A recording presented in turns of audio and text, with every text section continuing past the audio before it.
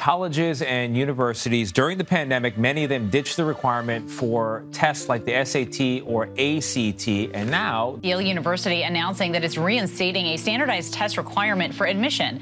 MIT is bringing back its standardized testing requirement. Schools like William and Mary are extending the test-free option for a few years. By the end of the month, Harvard will release its regular decisions for the class of 2028. But as tens of thousands of students around the world brace themselves to hear Harvard's answer on whether or not they got in, one question remains. Will Harvard continue to keep standardized test scores optional in their application? After Yale and Dartmouth's recent decisions to bring back standardized testing requirements, admissions experts across the country are divided if Harvard will follow suit. Today on Newstalk, we join our reporters to break down what could be coming next. From Plimpton Street, I'm Frank Zhou. This is Newstalk.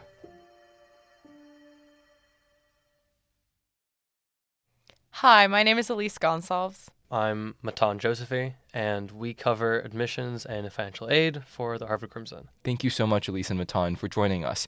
So in the past few months, colleges have revisited their test optional policies, whether or not they'll require standardized test scores as a part of applicants' admissions packets for these schools. Tell us some of the changes that universities have made. In early February, Dartmouth shifted their admissions policies to require standardized testing again, which they stopped doing when a lot of schools stopped doing that during COVID. Shortly following Dartmouth's decision, Yale instituted its test flexible policy, which essentially states that students are required to submit test scores in their application, but they can choose between submitting any range of SAT, ACT, all AP, or all IB scores. And so essentially, Yale will accept any or all of those. And how does Harvard fit into this entire conversation? What's Harvard said on this front so far?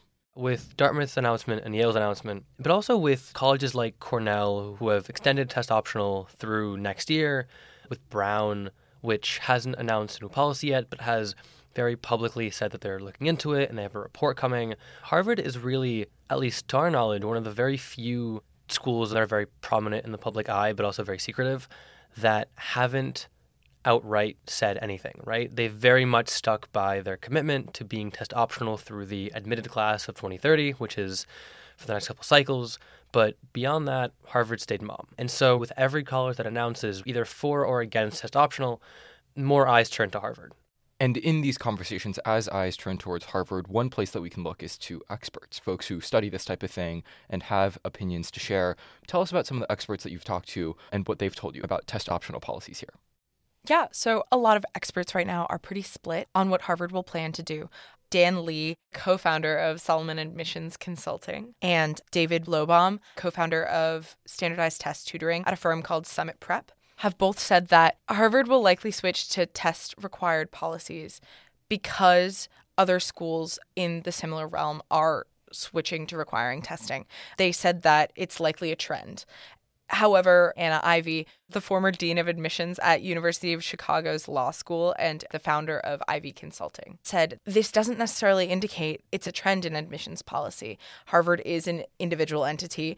The admissions team at Harvard doesn't necessarily know exactly what they're going to do for an infinite amount of time. And so it's kind of a consistently changing process. But Dan Lee said schools that aren't in the same pool that Harvard is, aren't, quote, top schools, will likely not get rid of test optional policies. And that's simply because test optional policies give them more applicants. I think that there's often a perception that when we say that schools need more applicants, it's because of the application fee. And that is true to some extent, right? An application fee generates money, which goes into a school's coffers, which helps it run. But we talked to David Blobaum, who, as Elyse mentioned, is an admissions consultant. And what he explained to us was that it's not just the fee itself. It's the fact that they have a lot more options to choose from in terms of who they admit, right? If I'm a school with a smaller endowment and I have a test optional policy, so I get a lot more applicants, right?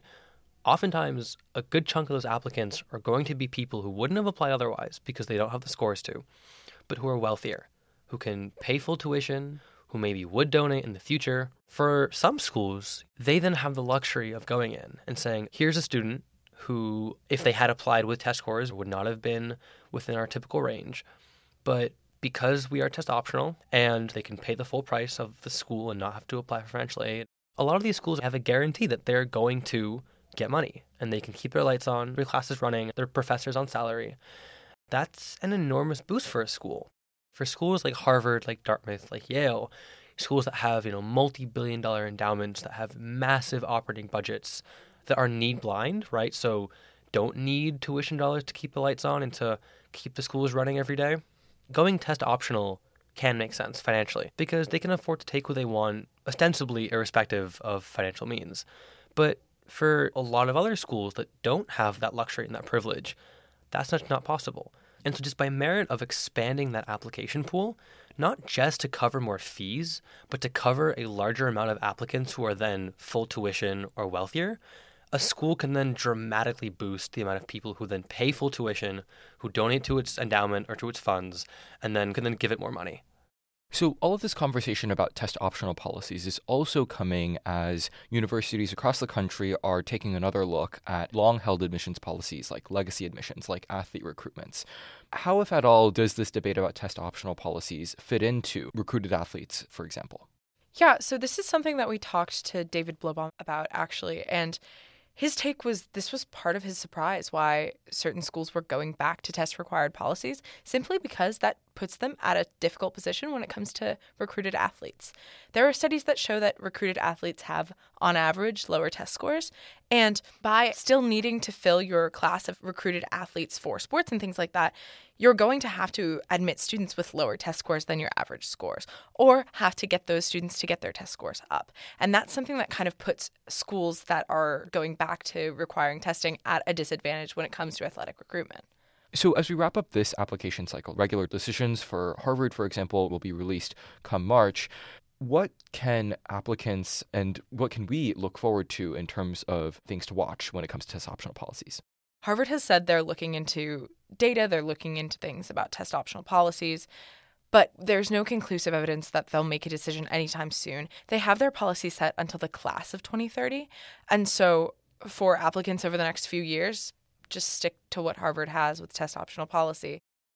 We're currently in a pretty unprecedented time for admissions around the country to any university, Harvard or otherwise. Post Supreme Court effectively ending affirmative action around the country, with test optional policies brought on by the pandemic either coming to an end or coming to an extension. The admissions landscape now has not been in this level of flux and this level of uncertainty in a very, very long time.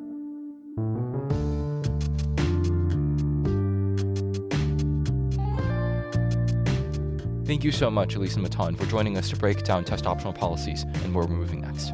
Thank you for having us. Thank you so much.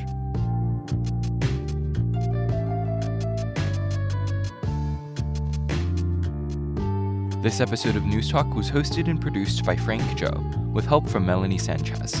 Our multimedia chairs are Julian J. Giordano and Addison Y. Liu. Our associate managing editors are Claire Yuan and Elias J. Schiskal.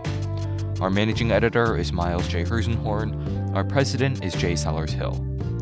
News clips in this episode come from NBC, CBS, ABC, and CBS Boston. Music in this episode by Bia Walfang. From 14 Plimpton Street, this is Newstalk.